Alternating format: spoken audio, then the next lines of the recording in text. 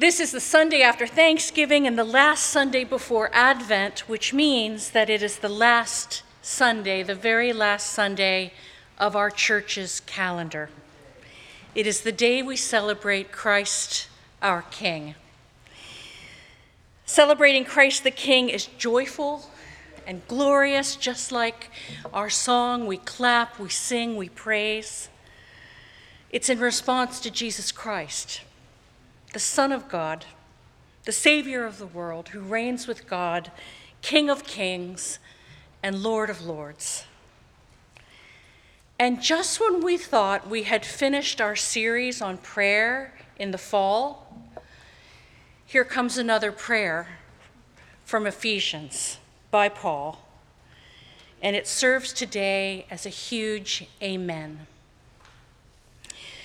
From the letter to the Ephesians, chapter 1, we will begin with verse number 15. Hear the word of God. I have heard of your faith in the Lord Jesus Christ and of your love toward all the saints. And for this reason, I do not cease to give thanks for you as I remember you in my prayers.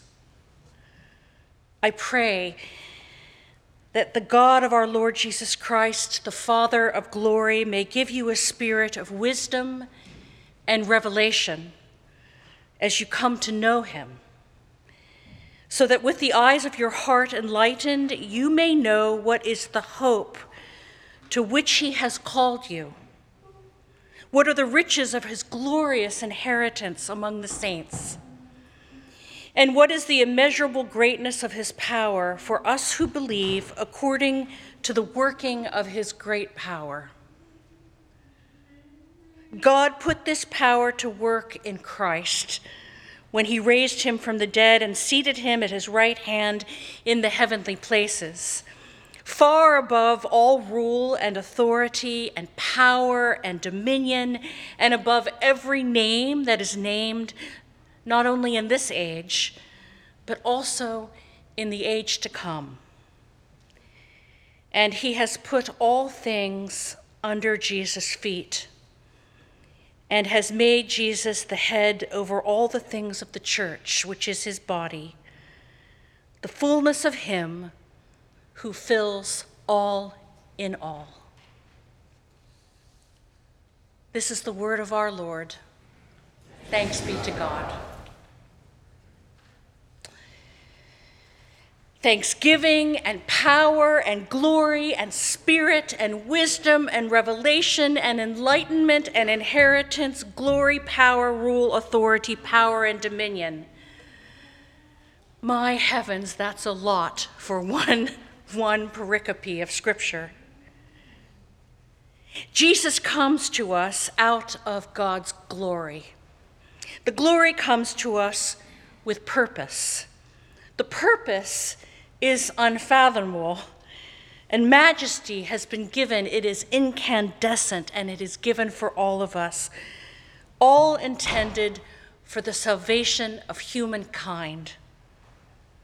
The revelation of Jesus the Christ, Christ the King, the very glory of God, sent for your salvation and for mine.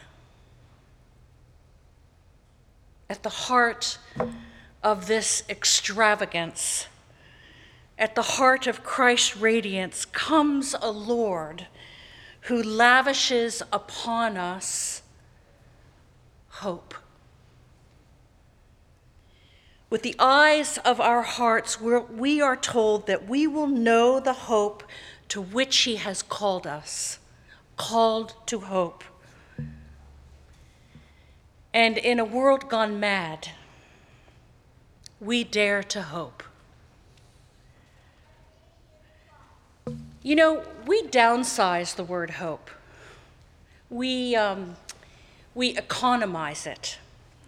We rein it in. We put hope on sale. We say things like this: I hope you find what you're looking for. Or, I sure hope the grocery store still has those cranberries. Or, I hope Taylor Swift and Travis Kelce find a date night. And from this weekend's ad campaigns, straight from the newspaper, my friends, and online from Best Buy, joy and hope are in the air. From Macy's fine jewelry, hope for more silver and gold. And from Bass Pro Shops, because who doesn't love a sports store, enjoy the magic and hope of Santa. We smash hope into little itty-bitty tiny packages that makes hope miniature. A minuscule goal, hope is, a microscopic plan. But when we meet the God of the Ephesians, our hope becomes a holy expectation. That with the eyes and hearts enlightened, we may know what is the hope to which God has called us. What are the riches of our Lord's glorious inheritance among the saints? And what is the immeasurable greatness of hope of his power for us who believe? Here is a first-century church, a vulnerable church, being torn apart by disunity, gutted by politics, needing the guidance and wisdom of Paul, their pastor, who is in jail far, far away, but who is writing to them from a prison cell, wanting to help them recover themselves, wanting them to know that he has not forgotten them, never will, and offers the gospel medicine that will help the wounds of their hopelessness.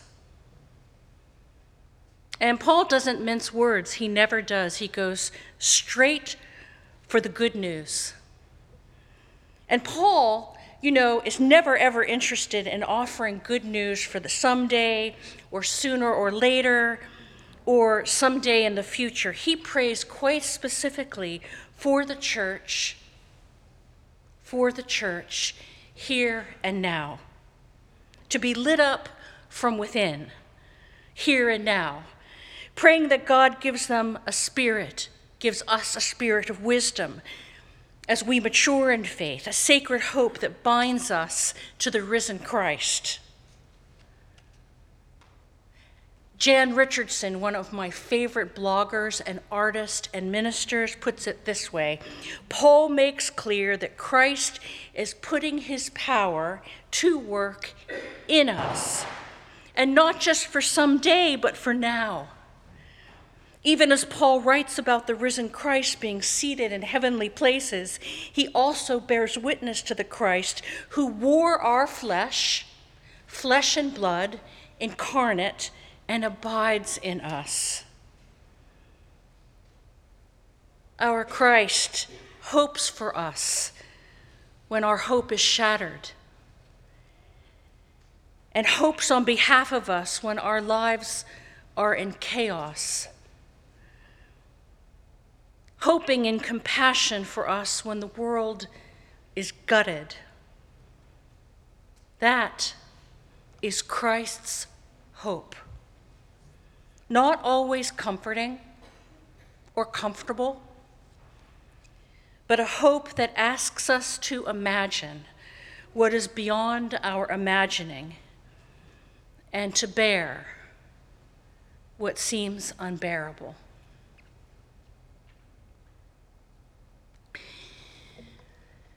Hope is a hard word these days.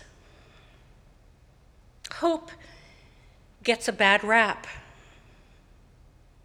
Our world, our culture tells us that to hope in Christ is to be ignorant and unschooled, that hope in Christ is for the juvenile, the immature, for people who can't keep a rational thought in their minds. And yet, through Christ, we may not fully understand hope, but we know it when we see it, and that it meets us where we are and does not leave us as it found us.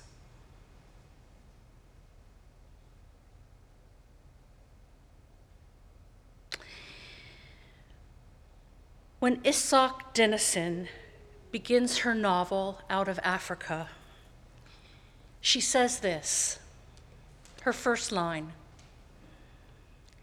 I had a farm in Africa at the foot of the Ngong Hills.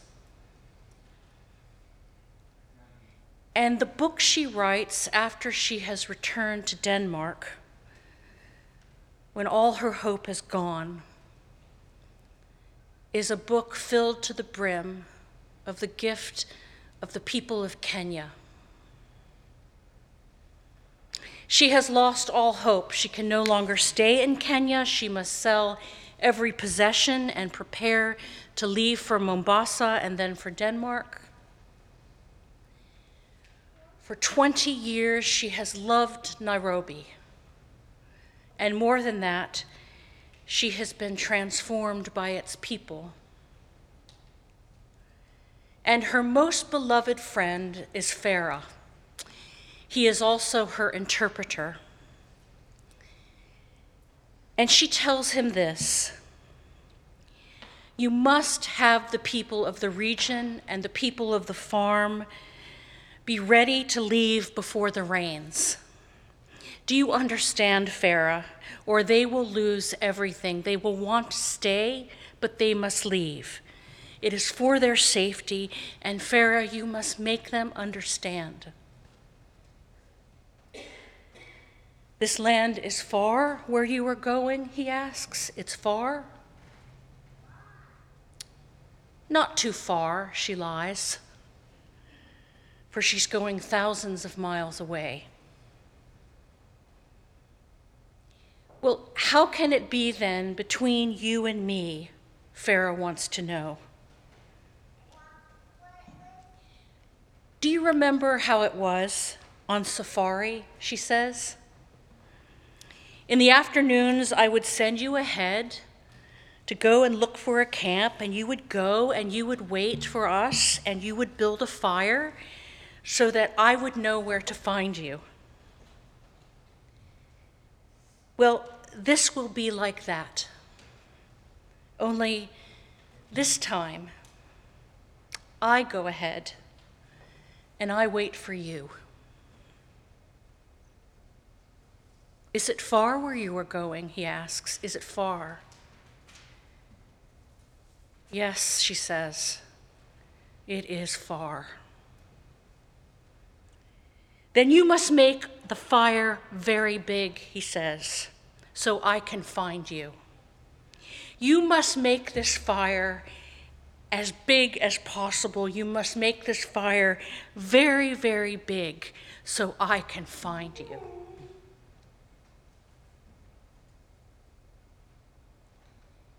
When you have experienced God's hope,